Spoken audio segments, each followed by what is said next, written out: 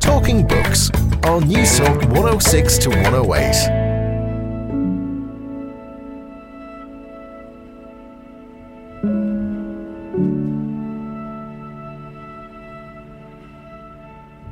What we're finding, not just that study, but studies across the board, is that becoming the most connected humans in history has had no positive effects on levels of loneliness. If anything, we're actually more lonely than we were before. And this was such an important revelation for me when I began working on this book, that it turns out that the cure for loneliness is not more company, right? The cure for loneliness is learning how to be alone. And I think this is a big mistake that we're all making together.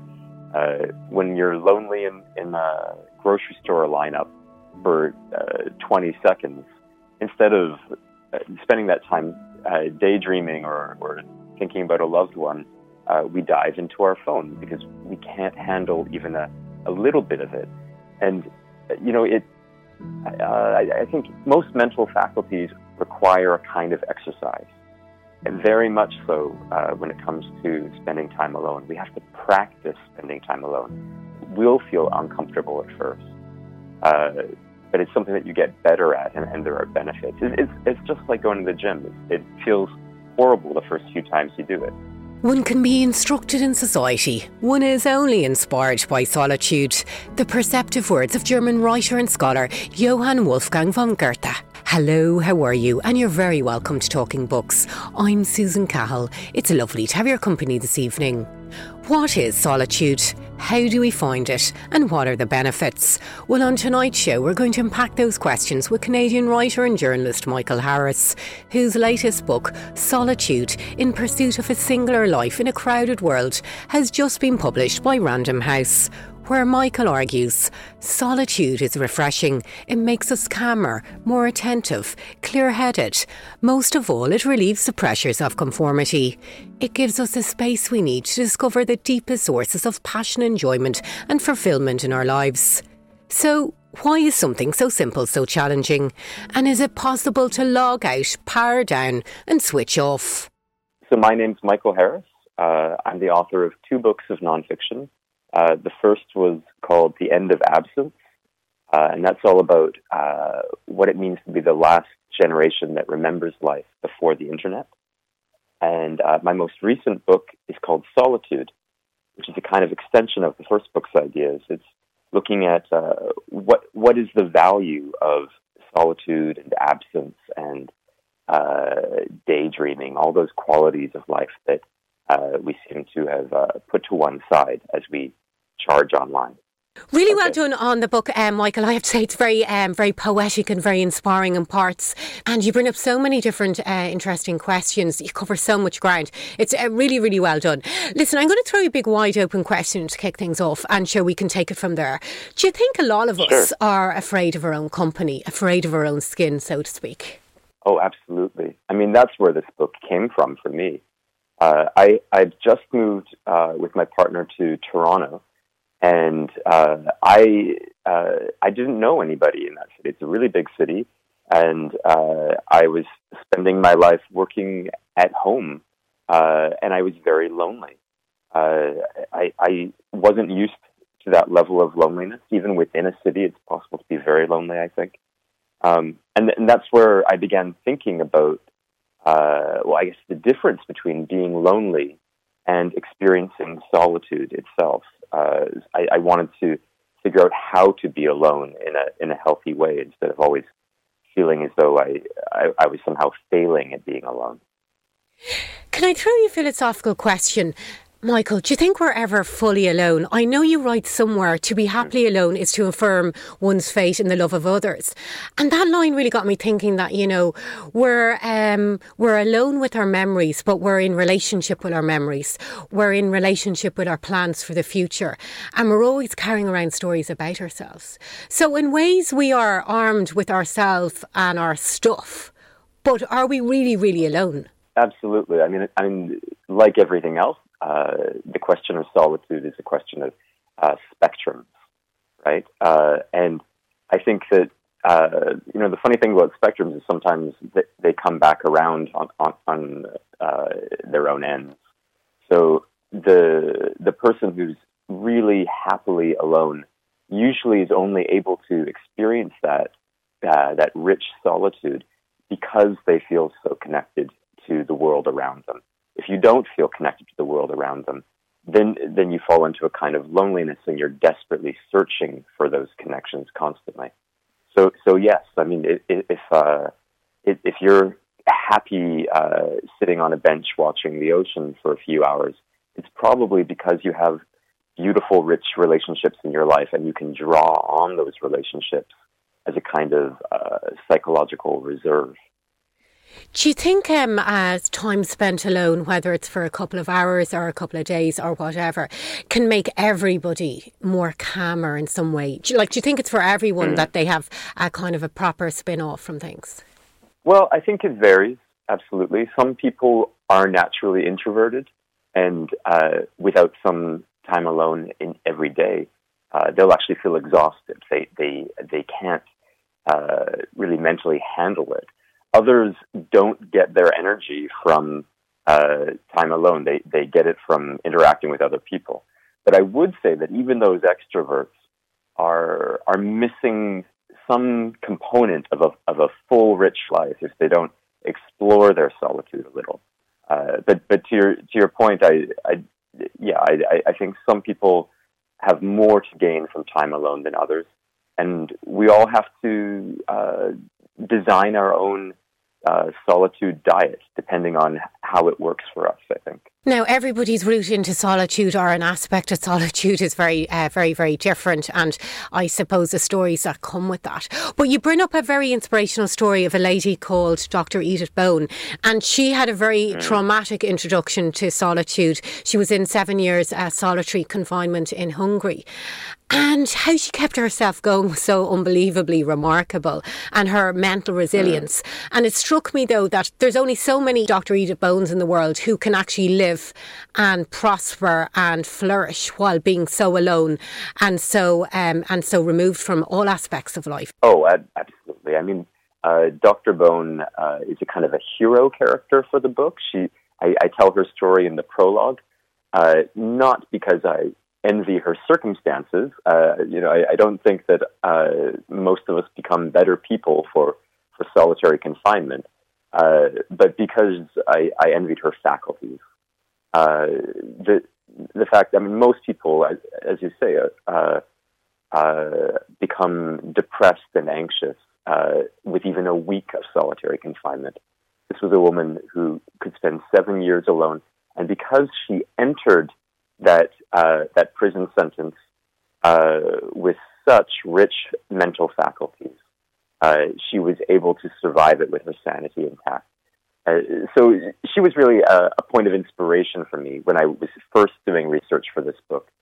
I wanted, again, not to experience what she'd experienced, but to figure out what was it in her life, in her time, in her mind, that gave her that kind of a strength, which I seem to be so lacking.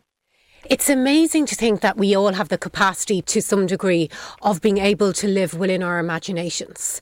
And when you apply that to the challenges that any life faces, whether it's marital separation, whether it's grief, trauma, sick children, whatever it is, to be able to allow yourself a moment in the day just to live within your imagination in order to keep yourself going. It's a beautiful idea, isn't it? Yes. I think we tend to think of those moments alone as luxuries nowadays. But the more I read about the history of solitude and the research that's coming out now about what solitude does to our minds, the more I started to think of it as a kind of healthy mental food that we'd been depriving ourselves of. Similar to the 1950s in North America, where we were all eating nothing but canned food and bright orange cheese. and organic meat would have been considered a kind of obscene luxury. Nowadays, we think of it as just part of living a healthy life. My hope is that the next generation coming up will start to see breaks in their media-saturated days as a kind of necessary step in having a healthy mental life. You recommend cultivating your inner weirdo, and that made me laugh so hard because I kind of thought to myself, well, I'm probably pretty good at my outer weirdo, but my inner weirdo, how do I go about that? Cultivating the inner weirdo. So that comes from a section that's looking at where we get our how we decide what we like, what we love, what we want to do. There's been a lot of talk nowadays about this idea of a filter bubble. So when you go online, there are algorithms that are determined to get you clicking on things, and those algorithms are not interested in getting you to explore exciting or weird new things. They're going to give you more and more of the things you already know that you like. So it creates a kind of reinscription of the biases you already have, and it produces a kind of a deadening of curiosity, I think. The idea of cultivating that inner weirdo is to, instead of looking for approval through retweets or likes on Facebook, maybe run your hands down a bunch of books at a library and let something a little bit more chaotic or accidental inform the fruits of your curiosity. Michael, you pitch up a very interesting question on the value of daydreaming, and you kind of explore what that does to you on an emotional, psychological, and I suppose a spiritual level as well. What's your own view, aside from the book? Do you think we do enough of it? I don't, no, because, again, I don't think we have faith in things that aren't immediately giving us results, right? Daydreaming is actually a very powerful mental activity. When you daydream, your brain activates something called the default mode network. And neuro research recently has been looking at how active that daydreaming brain actually is. It's where all those eureka moments come from. When you're waking up and not really thinking about much and having a shower, and suddenly you realize the answer to the problem you were puzzling over all last night. It's because you're allowing your brain to relax, to daydream, and do some work without the interfering ego that thinks it knows how to puzzle through something, right? So there's something very useful about building that silent mental time into your day. It's not just a luxury. It's actually something incredibly practical, it turns out, to have a cup of coffee and stare out the window. So we think of these things as time wasters, and we want to be productive. We're trained very much. I don't know about Ireland, but certainly in North America, we're very much trained to make everything pragmatic and results oriented, right? All through our schooling, and I feel like that's flexing just one set of the brain's muscles, whereas daydreaming is this whole other set of brain muscles that we sometimes don't exercise. Yeah, you had a very interesting piece in the book with Dr. Kalina Christoph. I think she runs the UBC Cognitive Neuroscience of Thought Lab in Vancouver. And I hadn't heard much about her, and I looked her up, and she seems like an unbelievably interesting woman.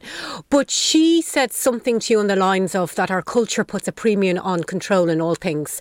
And she gave you lots of different stats on, the power of the wandering mind. But she really has a point, because in a lot of ways we live very busy lives, very scheduled lives, and all aspects of that lead into control and trying to control everything. And it has to have a massive impact on our cognitive functions at the end of the day, doesn't it? Oh, absolutely. I mean, I live in Vancouver, so I was lucky enough that I had some proximity to Kalina and her lab. I think you hit the nail on the head. This is something that really affects our cognitive function. If we don't make room for daydreaming, we're not using our whole brain, right? And that's a real tragedy when you think of it. And when you think that through and look at the kind of the next stages from that I would imagine would lead into issues with problem solving and trying to get your head around even some very simple tasks that kind of demand of you to either think critically or to independently think in some way and to problem solve and go deep within yourself to figure the answer. And sometimes that takes time, sometimes you can do it quite instantly. But it's an aspect of how we use our brain. And you can't lead into that if you're trying to constantly control every situation you're walking into. Precisely. And the other thing that, of course, daydreaming does is it forces you to be thinking outside of the crowd, right? So much of our thinking these days is happening online. It's happening on social media. And that creates a kind of follow the leader effect, right? Whereas to really know what you think, yes, you have to go to the crowd and listen to what they say. You have to go to, hopefully, some authorities and listen to what they say as well. And then you do have to step away from the crowd and process those things on your own. One of the things that I spent some time on in the book is looking at great scientists and great artists and the way that they designed a practice of thinking into their lives, where they were connected to other humans, of course, where they were gathering information as much as they could. But every hour that you would spend talking with others would always require a certain amount of time off on your own, puzzling through things. And I think that's something that a lot of us these days have really let go by the wayside. We don't spend much time at all analyzing the things that we've read online from the comfort of our own brains. Instead, it becomes very reactionary.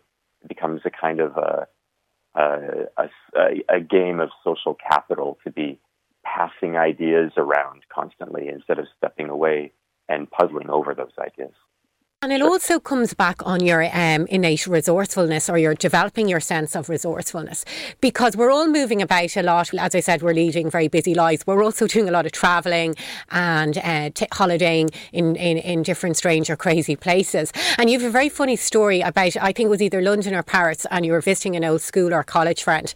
And, you know, you'd got used to all the Google Maps and stuff like that. And you decided just to discover the city for itself and kind of nose about the place and just figure it out as you went along.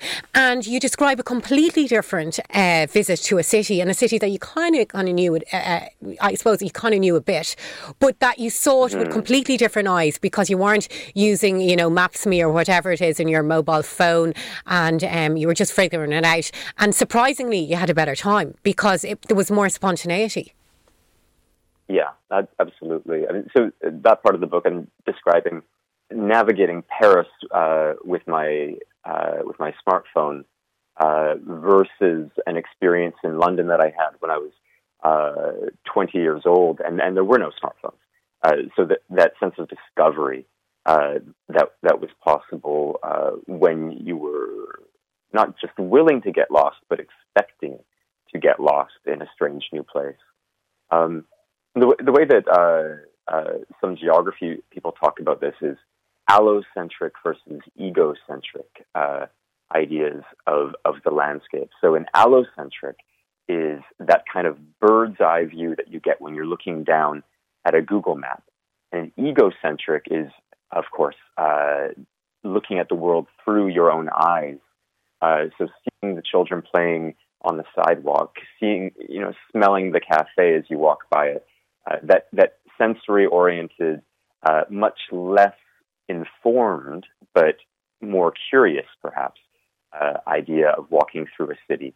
And, the most exciting versions of travel probably include a combination of allocentric, that bird's eye view, and the egocentric, the kind of haphazard and curious experience.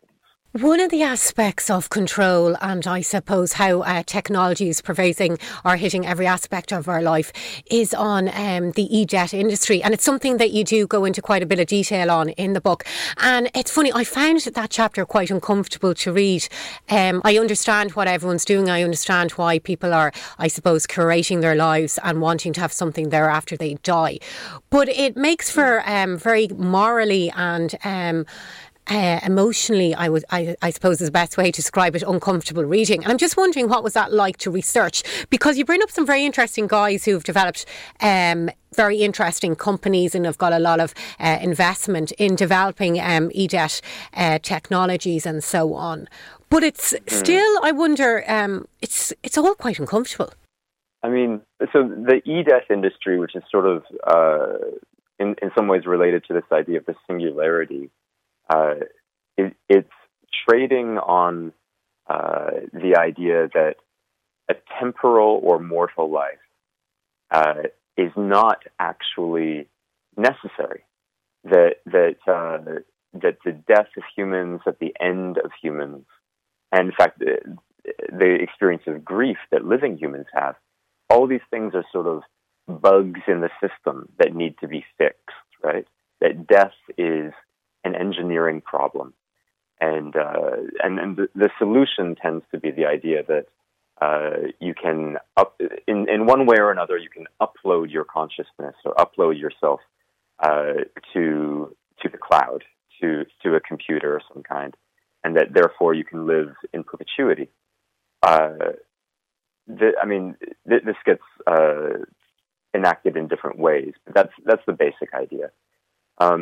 And I think that the thing that's missing there is a kind of definition difference.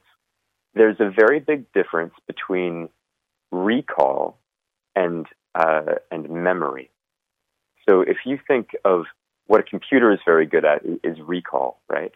It will show you the thing that you plugged into it, basically, or it will run the thing through an algorithm and give you the exact answer. This is what Picasso said, right? Computers are boring because they can only give you answers. But a human life is full of questions, much more than it is answers. Human life is not about recall; it's about memory. It's about a very changing and metaphorical experience that I can't imagine human experience actually being put into a computer, because we don't want immediate recall. We want something that's constantly shifting and curious and is intangible on some level. So I've spoken with a few people about this, philosophers and some people at the Singularity University down in California, and I still haven't heard anybody describe an experience of e-death that sounds anything like a human life to me. It sounds basically like a recording of a human life. I suppose we're all grappling with issues around consciousness to some degree, and our understandings and awareness and all of that type of stuff. But maybe it's a generational thing, and I think for me it's a moral thing primarily, that I find all of that very creepy, but I also find it very indulgent and very unnecessary. You know, so how, like, when you met these different, you met some very successful entrepreneurs. I think some of them were from Eastern Europe, and, you know, very switched on guys, had a lot going and a lot going on in their heads. But I wonder, there's a kind of a mushrooming in the business of e-jet industry, and you take that on to greater questions and greater asks of ourselves, humanity and technology. What sort of a world will we be living in? Do you know, what becomes the primary focus, the life or the curated life? And that's all very murky. Oh, absolutely. I mean, I think the e-death industry is a sort of extreme version of something that you're seeing all across the board, right? This is, in some ways, totemic of the Silicon Valley experience in general, right? That life is a problem that needs to be fixed, and that productivity levels can always be advanced. And in some ways, we're we're still extending that myth of the Industrial Revolution, right? That human lives are things that need to be utilized, that need to be maximized.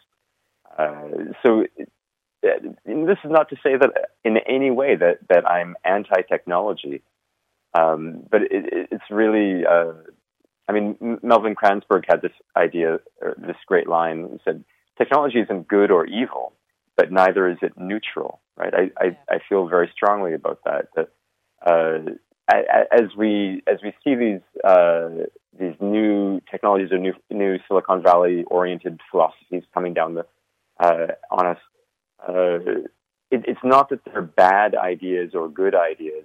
It's just that we need to have balance in our lives, and that the knife in your kitchen is not a good or a bad thing, but it's also not neutral either, right?